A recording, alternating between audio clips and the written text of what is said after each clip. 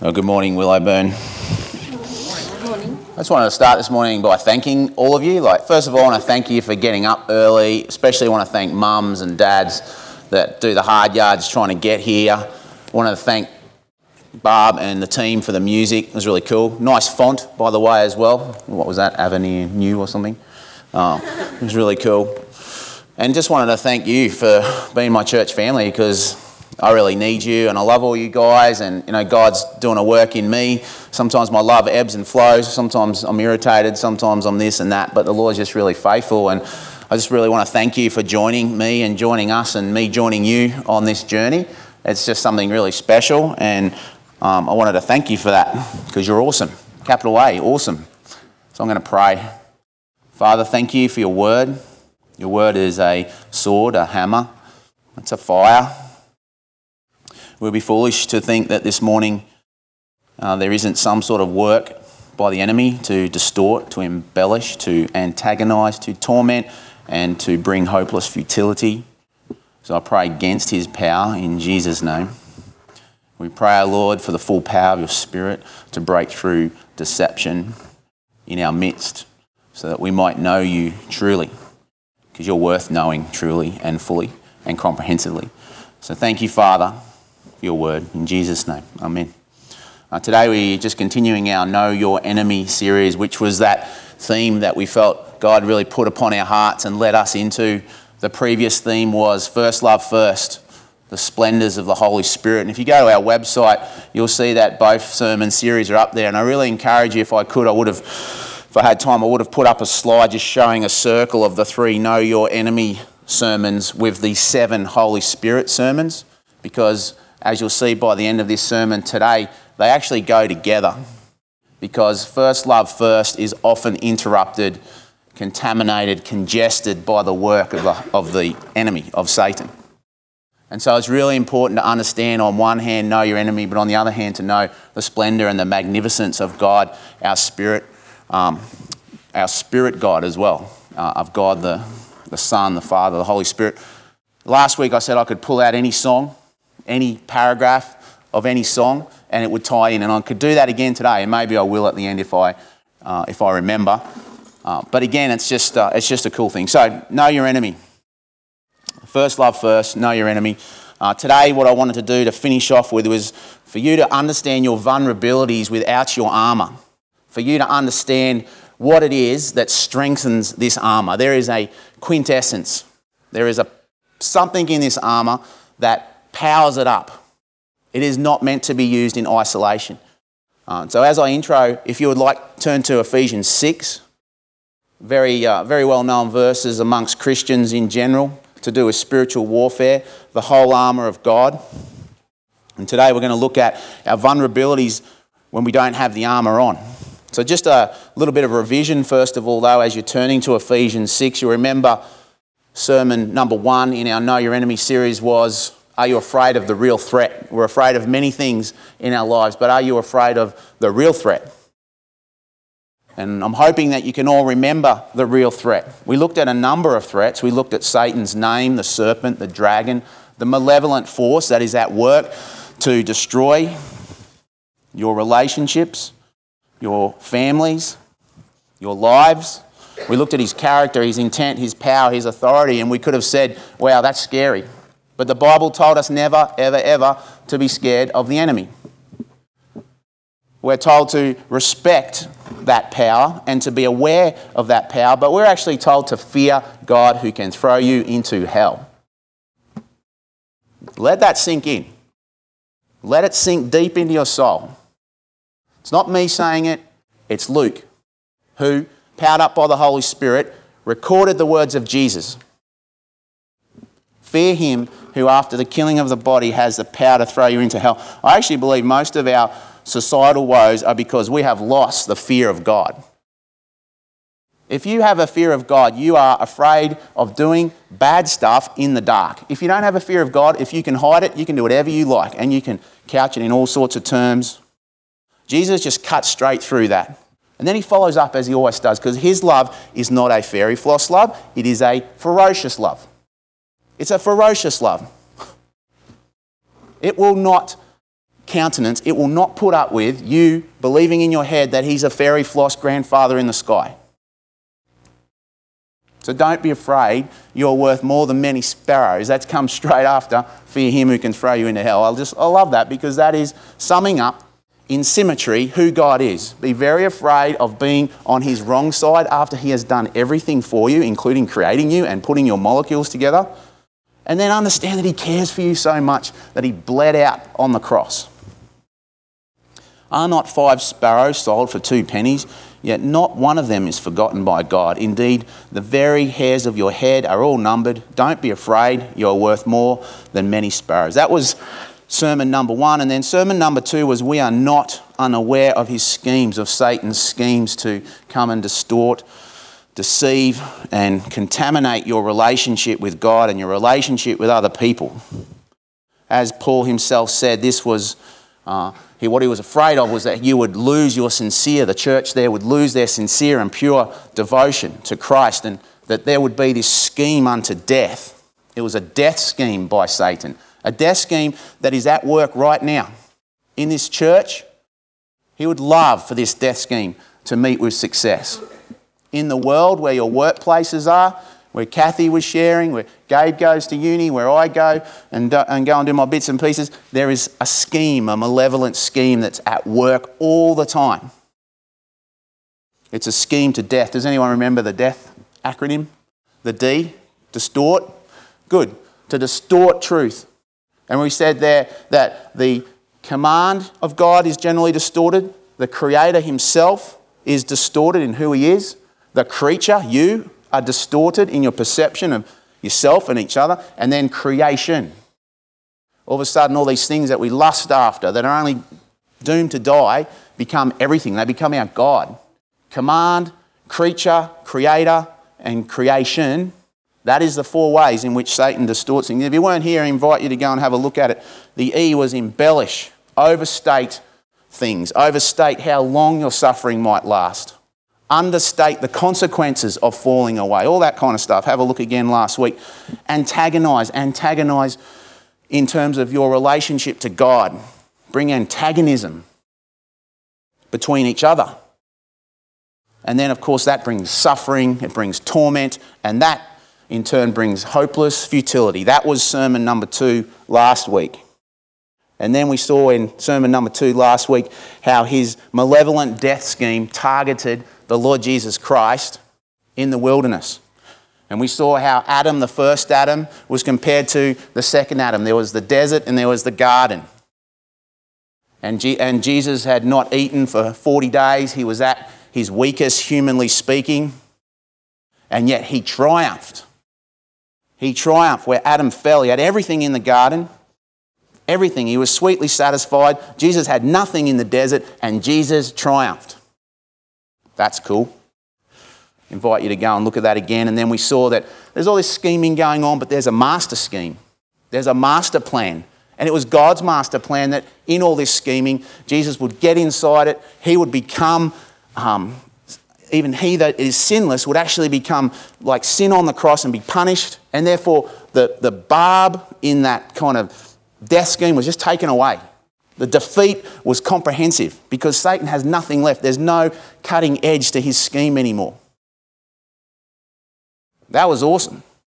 God outwitting, outplaying, outlasting Satan's master scheme by being executed himself. So today, I want to ask you the question, what if you don't armour up? What if you don't put on the full armour of God, as we are told to do in Ephesians 6. Let's read together from Ephesians 6, verse 10. Finally, so this is the end of the book, the end of the letter that was written 2,000 years ago. We're reading words here that are 2,000 years old, pretty much. Finally, be strong in the Lord and in his mighty power. Put on the full armour of God so that you can take a stand against the devil's schemes. For our struggle is not against flesh and blood, but against the rulers, against the authorities, against the powers of this dark world, against the spiritual forces of evil in the heavenly realms. I want to thank Barb for her prophetic pictures that she often either puts up or gives us in words. So, you read that, I'll read that again. Our struggle is not against flesh and blood, against the rulers, against the authorities, against the powers of this dark world, against the spiritual forces of evil in the heavenly realms. So that picture up there, you see the top of the surface of the water and you see beneath it. And I want you to understand that as we, in our limited perspective, look out on spiritual matters, we are just seeing the top. We are just seeing the surface, but beneath it is a whole other world. It is connected. People often say, is it spiritual or is it physical? I say it's always both. There's always the spiritual underpinning the physical, and the physical can often affect the spiritual. It's like a circle. That's how we are. We are spiritual and physical beings. That's how the world is set up. We don't know all the details of that, but understand it is not something small. It is not something ethereal. It is not something like a little fog or cloud drifting about up there somewhere. It is as real as the depths of the ocean and as big as the depths of the ocean. And as there's more species in the ocean than there is on land. Underneath the water than on top of the water or adjoining the water.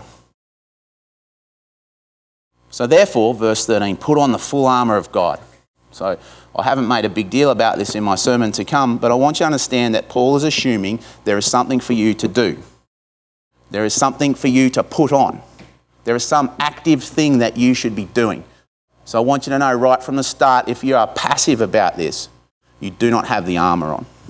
Therefore, put on the full armour of God so that when the day of evil comes, you may be able to stand your ground, and after you have done everything, to stand. And turning over there to verse 14, stand firm then with the belt of truth buckled around your waist, with the breastplate of righteousness in place, with your feet fitted with the readiness that comes from the gospel of peace. In addition to all this, take up the shield of faith with which you can extinguish all the flaming arrows of the evil one. Take up the helmet of salvation and the sword of the Spirit, which is the word of God, and pray in the Spirit on all occasions with all kinds of prayers and requests. With this in mind, be alert and always keep on praying for all the saints. So what if you don't armour up? Now normally, I'm sure you've had sermons on this before, we go through each of the items of armour and we see how they tie into spiritual metaphorical truths of who we are in Christ. And today I just want to flip it around a little bit. We're going to do a little bit of that, but mainly we're going to look at what happens if you don't armour up. What happens if you are unprotected? What happens if you are vulnerable? First of all, in verse 11, we are told to put on the full armour of God. Again, in verse 13, it says, therefore, put on the full armour of God. You got one bit missing, you're vulnerable. Put on the full armour of God. Secondly, I want to say that this full armour is not just for times where suddenly you find out a coven of witches is praying against you, or your wheat bix starts levitating, or a witch doctor shows up on your front doorstep. Righto, church, we must get into spiritual warfare now. Let us go to Ephesians 6. Let us get together and pray. No. That would be a good idea if that happened. Not saying no. But what is far more insidious and dangerous is the everyday stuff. Now, Ephesians is a magnificent letter, and I'd really encourage you to read it this week. The first 3 chapters of Ephesians are all cosmological. He mentions spiritual powers many times. He mentions what's happened beneath the surface, the things that we can't see, the things that are going on in heavenly places. And then, funnily enough, so he goes from cosmological, he goes right down to everyday stuff. He goes down to relationships with one another, parents, husbands, wives, workers. It's just everyday stuff. And then he says, finally, remember we said finally when we started our Bible reading today, finally put on the full armour of God. So the full armour of God, because the death scheme is at work in everyday life, the full armour of God is for Monday morning. Okay, it's for Monday morning and of course every morning. It's every day of the week. Matter of fact, Paul prays like this. He says, and it's pretty much at the centre of the book, for this reason I kneel before the Father. I pray that out of his glorious riches he may strengthen you with power through his Spirit in your inner being. So in your relationships with each other, with your relationships up and down across, with your work situations, he's praying that you'll be powered up to know how wide and long and deep is the love of Christ, to know this love that surpasses knowledge. It's all about Monday morning, Tuesday morning, Wednesday morning. It's not about witches and demons and bits and pieces. It is about them, but it's for every day. You know what I'm saying? So no armour. Well, if we don't put on the full armour, what are we vulnerable to? Well, we know last week that his scheme was a scheme to make you subtly, slowly, sometimes maybe catastrophically, lose your sincere and pure devotion to Christ. And often I will consult different commentaries, and I just wanted to read this one from the NBC commentary, New Bible Commentary. It says, "The careful reader of the letter will have no problem in understanding the nature of the fight against these powers or the content of the devil's schemes. He seeks to alienate humanity from God by disobedience and by ignorance and by corrupted thinking. He tries to separate people from each other through the alienating sins of greed, falsehood, anger." Do you realise how alienating anger is? You can be the best bloke, the best woman in the world, and suddenly you lose the plot. Terrible. I knew of a doctor once he was such a nice guy, and then nurses and stuff and paras began telling me of how he just loses the plot. That's all he was known for. 99% of the time, nice guy, anger, alienating, greed. I remember someone telling me about when families are together, they love each other and stuff, and then someone dies and the will comes out. And the lawyer who was often dealing with me, he said, she said, "You should see some of the stuff that goes on. You think loving families? No. Greed, alienating. See what it's doing? Antagonism. That's the A part of the death scheme. Distorting, making out as though all this money and stuff's going to make you happy. It doesn't make you happy. By ignorance and corrupted thinking, separating sins of greed, falsehood, anger. They are alienating. So this is what the armour is protecting us against. But what is the armour's real strength? Maybe you've looked at each of these and you go, hey, truth. Truth must be its real strength, because without truth, like we saw from Ben's sermon a few months ago, talking about how his belt broke and his pants fell down, and what a picture. We don't need to go too far with that, but all the equipment and stuff, gone. And actually, if you have a look at the order in which we're presented with the armour of God, the belt is first, because back in those days, the belt would actually hold everything together. So you might say that is the most important thing, and perhaps it is, because like we saw last week, if there are distortions of creator, command, creature or creation, or there's distortions about the consequences of what's coming or the reward of what's coming, then easily we get fooled and we begin to live lives that are just pathetic. And you see these guys that engage in truth wars, and suddenly they're blogging about this, that and the other thing. They're blogging against Muslims. They're blogging against homosexuals. They're blogging against the corruption and the corrupt ways of politicians. They're blogging against this. Notice here, nowhere does Paul say your fight is against the gay community, against Muslims. It never says that anywhere. And of course we would have disagreement about lifestyle issues and about what God really wants for people. Of course. Not saying that, but our real enemy are the principalities and powers, Satan, and what they do in terms of those alienating sins.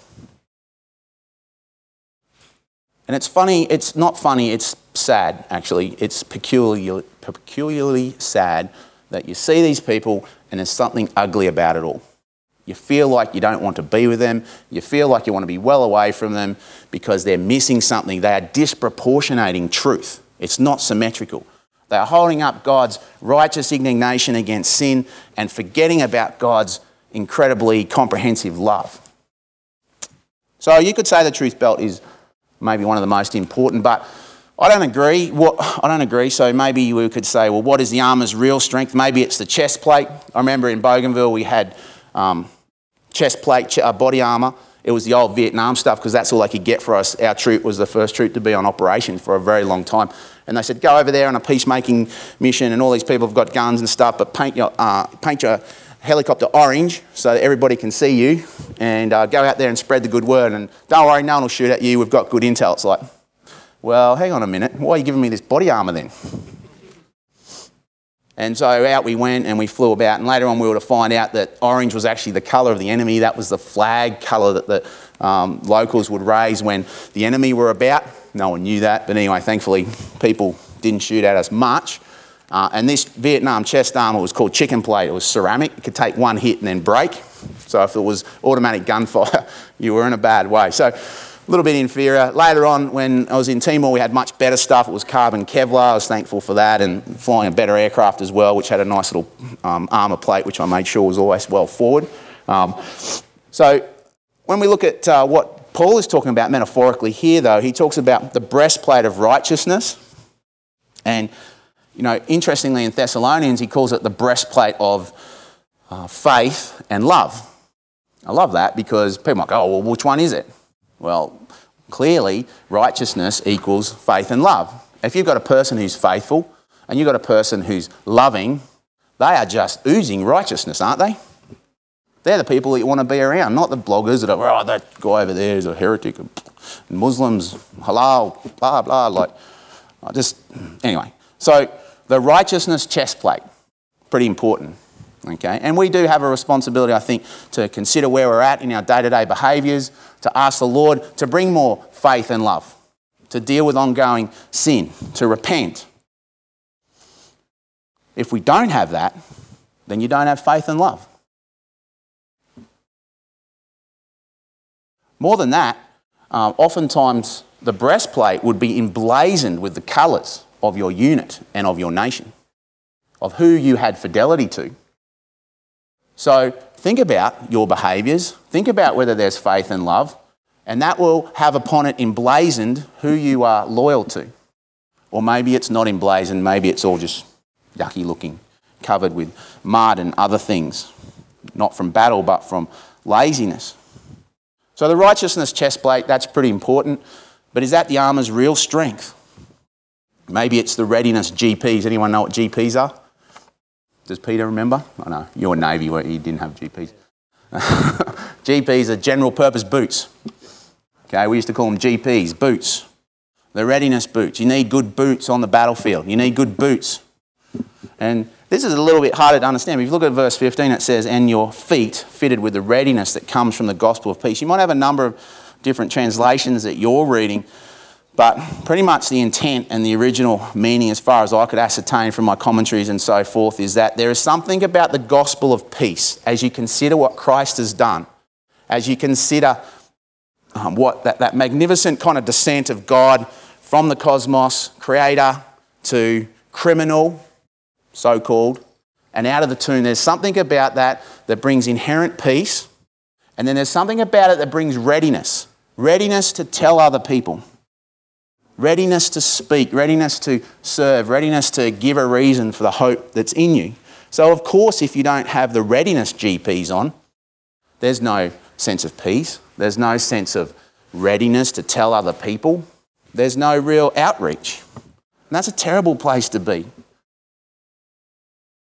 Later we'll learn more from Rudgy about what they're doing, and I'm praying that that will be a great time to encourage him, but also to encourage all of you to pray for them in their work with student life, or PTC as it's called now, and also to, in yourself, consider how we can be ready, have the boots on. And there are ladies' versions as well, not just for men. Matter of fact, there's some awesome female warriors out there. But is that the armour's real strength? Maybe it's the faith shield. The faith shield. Verse 16, in addition to all this, take up the shield of faith with which you can extinguish all the flaming arrows of the evil one. If this roof was ripped off right now and we all looked that way towards the west and all we could see, you know, in the movies, all just flaming arrows. What are you going to do? Luke, quick. What are you going to do? Under the chair. Would you like a shield? Would you like one? Who else would like a shield? Okay, so it's a big, massive Roman shield. Most of these were actually probably leather or something you could soak in water. All right, so the water would put out the flaming dart. Just again, okay, look beneath the surface of the water or look deep beyond what you see. That is the picture that is here. There's just Satan's just. We don't know how many demons are. There's probably millions of them, and they're just all armed up, trying to hit you with darts of discouragement, of distortion, of all the other things we talked about, just a great cloud of them. So the shield of faith is incredibly important. Notice also, that Paul at the end of this letter is not talking to you as individuals. Do you remember the basic working, calls it the phalanx or whatever, of the Roman legions? You would have seen it in the movies. Do you see what they do when that's happening? They were the most highly trained military to date. The shields go up, the shields go over, they only work together. So if you're out there by yourself, you think you're that lone kind of Christian, and you're sick of the church and you're sick of this and that, you are highly vulnerable. And I've never yet seen a healthy Christian. All I see, and as we think in this context here, I've never yet seen a healthy Christian who's outside of the church, outside of a positive community, outside of a healthy kind of community. I've never yet seen it. And if you think about it, they're just walking around with so many wounds and darts and things like that. And just like an angry dog who who's up to that point has been loyal and your friend, they're kind of in torment, they're hurting, they start to strike out, lash out at other Christians, lash out at the church. That's because the faith shield was probably lowered, because faith in its purest essence is strong dependence on God, depending on Him. When you hold up the shield of faith, your faith is connecting in a strong sense that need for Him, that dependence upon Him. So no shield, distortion darts, embellishment darts, not seeing things as they really should be. So is that the armour's real strength? What do you guys think? No. So you're playing the game with me now. It's good. Of course it's a loaded question. It always is. In fact, Raji said to me the other day, you always start off with A, B, C, D, and then E or whatever is Jesus. We all know it's going to be Jesus. Good. Everybody knows it. Because like in a detective novel, right, everyone knows what happens in a detective novel at the end, don't you? It's solved. The mystery's solved. Yeah, you know that. And so that's like part of the game, isn't it? But the interesting part is, well, how do you get to that bit? And really what I'm trying to do is build it up to a climax, which is getting your eyes on Jesus. So I may well end up at Jesus today. So verse 17 is the salvation helmet. Take up the helmet of salvation. So Peter gave us a great sermon not so long ago on salvation, what we're saved from. Do you remember what he said we were saved from? Saved from hell, yep, but that's not the only thing. We're saved from the power of sin. We're saved from the power of fear. What else, Peter? Do you remember? I remember those ones. So, saved from judgment, condemnation. We're saved from all these other things. So, like I said, in Thessalonians, Paul calls this the hope of salvation. So you see what's happened there? You've got breastplate of righteousness, faith and love. It's almost like a triangle of power. And then a helmet, which is the hope of salvation. Faith, hope, and love. Faith, hope, and love. No, wrong. Faith, love, and hope. Doesn't matter because they all work together. But the greatest of these is, oh wow, you guys know your Bible. So the salvation helmet, very important. We also know that our head cannot take too much in the terms of impact damage. So we need to be protected up there. For me as a pilot, a helmet was also a mounting device. That's where my night vision goggles go. Back in the day, it was also emblazoned with the colours of your commander. It was also, and as it developed later on, it became almost a weapon, offensive weapon. But Paul doesn't have that intent here. The main intent is it's the hope of salvation, that very critical understanding of salvation. Salvation from death, from sin power. And so many times as I think about all the different, attacks or things that can distort how you understand the gospel, coming back to that very basic. Jesus died for me. Jesus loves me. That's so important, isn't it? Think about the God who is big, mighty, powerful, and then goes to the cross. What a hope. What a hope. So important. I pray that reality will be yours. Is that the armour's real strength? Some would like to be quickly going to the offensive part. And a lot of scholars have rightly pointed out that the critical parts of the Roman armour that Paul is modelling this on are missing, the javelins. The only offensive weapon that we know of in this scripture is the Spirit sword. As he says there in verse 17, take the helmet of salvation and the sword of the Spirit, which is the Word of God.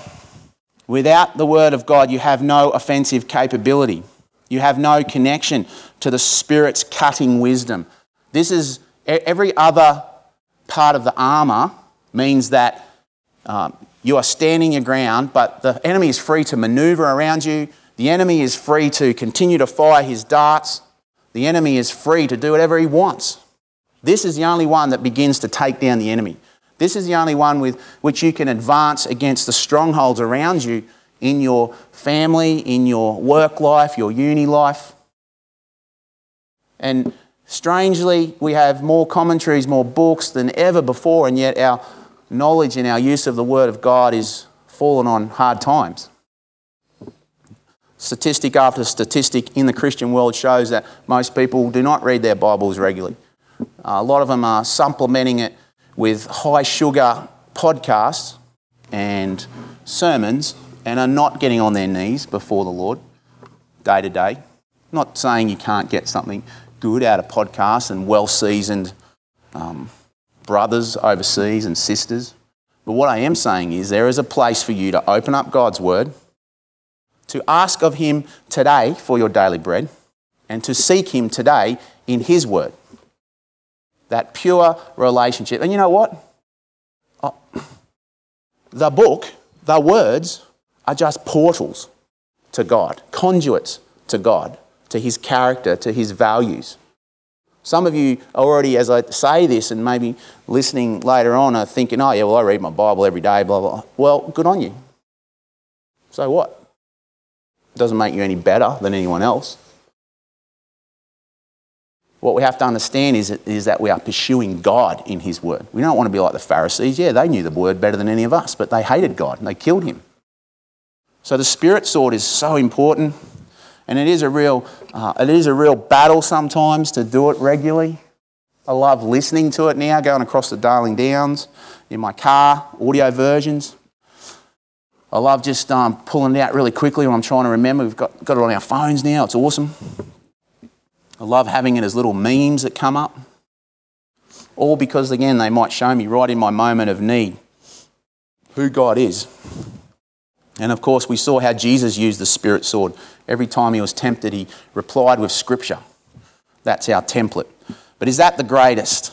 Is that the real strength of the armour? Now, what have I missed? Because I don't think that is the real strength of the armour. So you help me out. Did I miss anything? Belt of truth? Tick. What's next? Breastplate of righteousness, the body armour of righteousness? Tick. The faith shield? Tick.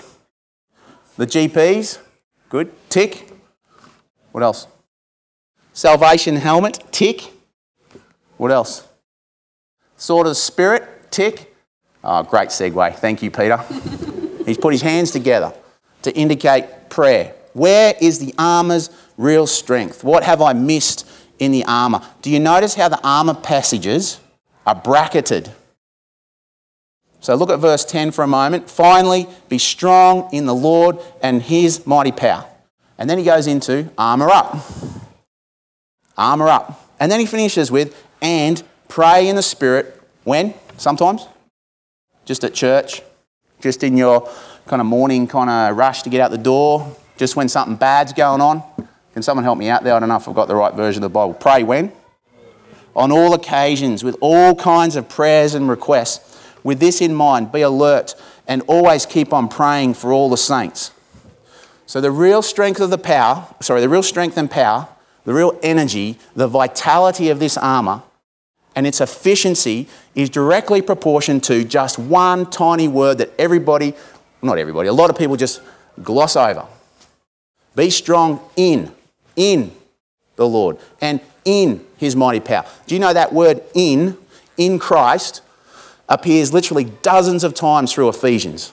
In Christ you are saved. In Christ you are redeemed. In Christ you have wisdom, power. In Christ your armour is highly effective, energised, and ready you are to do battle.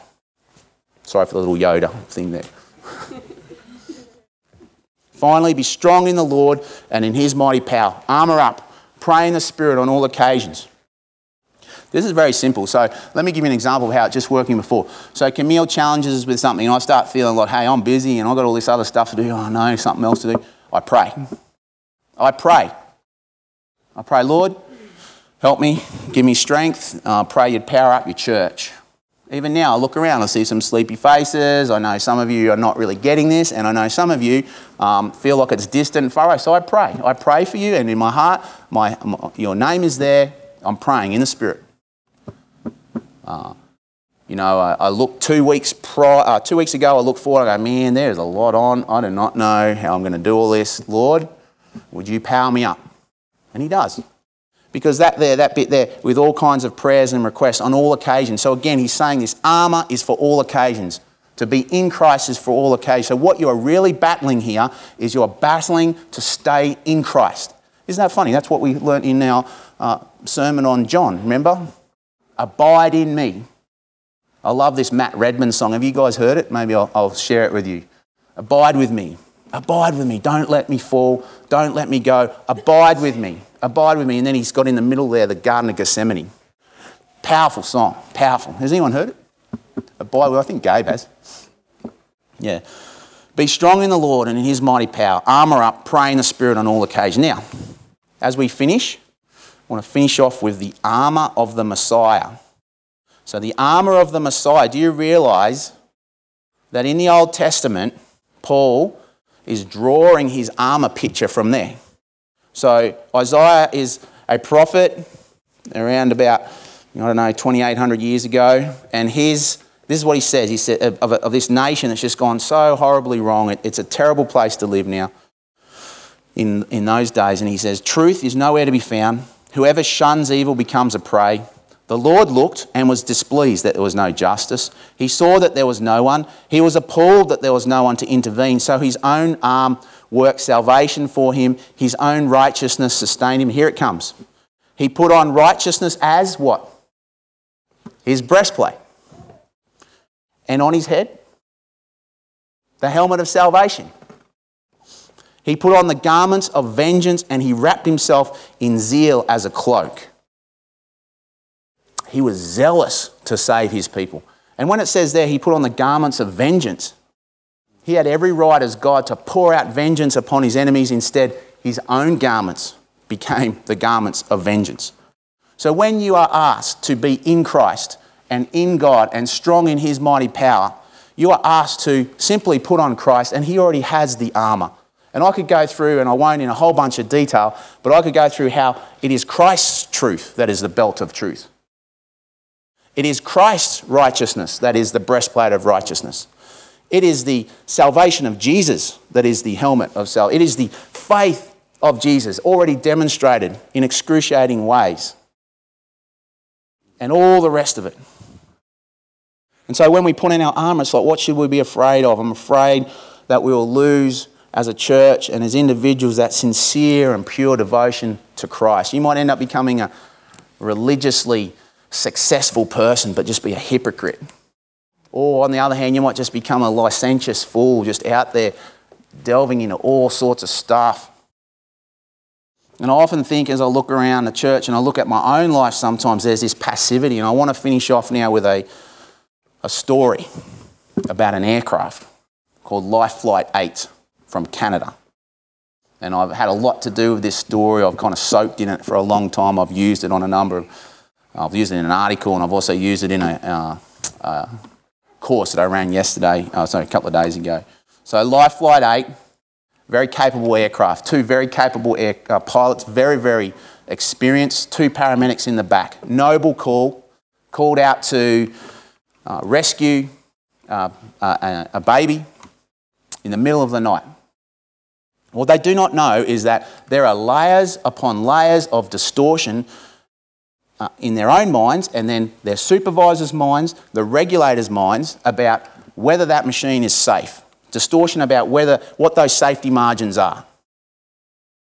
And so this machine literally starts up at midnight, only a few years ago, and it takes off. As it takes off, because of these layers of distortion, the aircraft captain is not where he should be in terms of his proficiency, his capability to operate that aircraft. Normally, there are all these checks and balances to make sure that people are proficient. Training, tests. There's a whole bunch of holes in that for him. As he takes off, he's trying to find the switch to the landing light to turn it off. Very dark, pitch black. The co-pilot has also, for some reason, failed in his proficiency, and so he's not looking where he should. He's looking out where there is no horizon. He's not looking at his instruments, and he is deceived as he takes off. He thinks the aircraft is upright. It is not. It is beginning to turn and to descend. And as it turns and descends, it picks up speed and velocity, and beneath it there are a forest of conifers. The aircraft captain looks at the instruments and sees that there is a descent and that the aircraft has 30 degrees angle of bank. He says to the co-pilot, "Let's climb." But it's too late. The aircraft hits the trees, the pine trees. Rotors clash with trunk and timber. As you know, those rotor tips are spinning just beneath the speed of sound, and it's catastrophic. The aircraft is ripped apart. It catches fire. All on board are killed. This is a true story. Later on in a few weeks, you'll probably see it come out. I encourage you to read it and think back to this sermon. And as you look at the research and you look at the accident investigation, the check and trainers were very busy.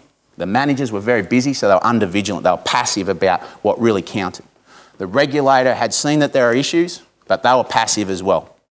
And as a result, all these events converged on that night, and they went quietly into the night. Just no resistance. If they'd have known what was going to happen, they would have raged. You know this poem? Do not go quietly into the night. Rage, rage against the dying of the light, the Dylan Thomas poem. I kind of wanted to weave that into this story because I so often look at the church and it's just this passive life flight 8. Everything's cool. I'm cool. You're cool. We're good. Feels so nice up here. And then catastrophe, spiritual catastrophe. I'm not talking about being a prat here. I'm talking about reasonably, spiritually being empowered with your armour to rage against the dying of the light. We should rage. You know why God gets so angry? You think about your family and your family just taking all the hits from the enemy and then taking up alienating behaviours, destructive behaviours. Oh, doesn't that make you angry? So why are we so passive? Why do we not rage against the dying of the light? This is a dumb poem about the futility of death written by a guy who probably was as futile as anyone else. And yet even he could see there needs to be a rage against the dying of the light. Jesus himself says, wake up. Jesus himself says, stay alert. Jesus himself says, it will be good for my servant if he is ready when I return.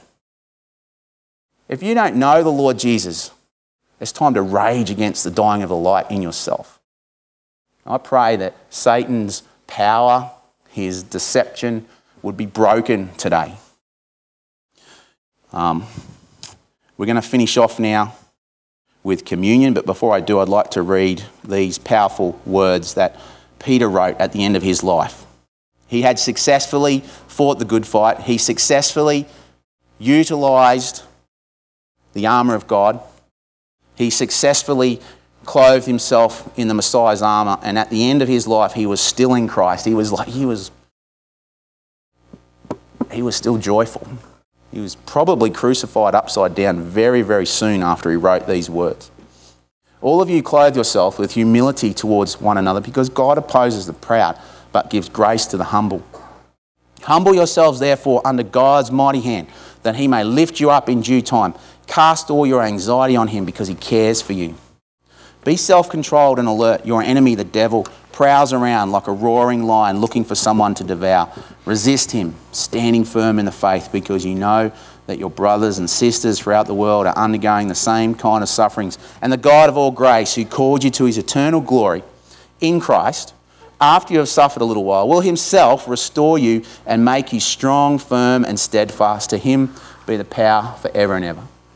That's cool. Let's pray. Father, today, as we prepare ourselves to remember your victory, to remember your rage against the dying of the light, to remember that you didn't and you weren't content to remain passive about sin, to remember that you were willing to take the excruciating experience of the cross for us. As we remember that, oh Lord, let us not be passive. Let us think this week, maybe even get together in our 2s and 3s or in A2 and 3 and Wonder, as Paul there says, that we would pray for each other, that we would support each other, these shields held up together, that we would rage against the dying of the light. So I pray, Father, in Jesus' name, that you would help us. Amen. So I want you to remember Christ victorious. When you were dead in your sins, in your sinful nature, God made you alive with Christ. He forgave all your sins. He cancelled the written code. And he disarmed the powers and authorities, and he made a public spectacle of them, triumphing over them by the cross. So I'm going to break that bread, which represents the breaking of the body of our Lord Jesus Christ, who was in that moment completing his victory over these dark powers. Like I said last week, that's what God's victory looked like. And then 3 days later, there was the tomb busted open. More evidence in antiquity for the resurrection of Christ than most other historical events of that age. That's what we remember today. So in your own time, come forward, grab the bread, take it back, contemplate Christ's victory, ask him for clarification of where that victory now, like a laser beam, needs to be targeted. Keep the drink, and we'll drink it together.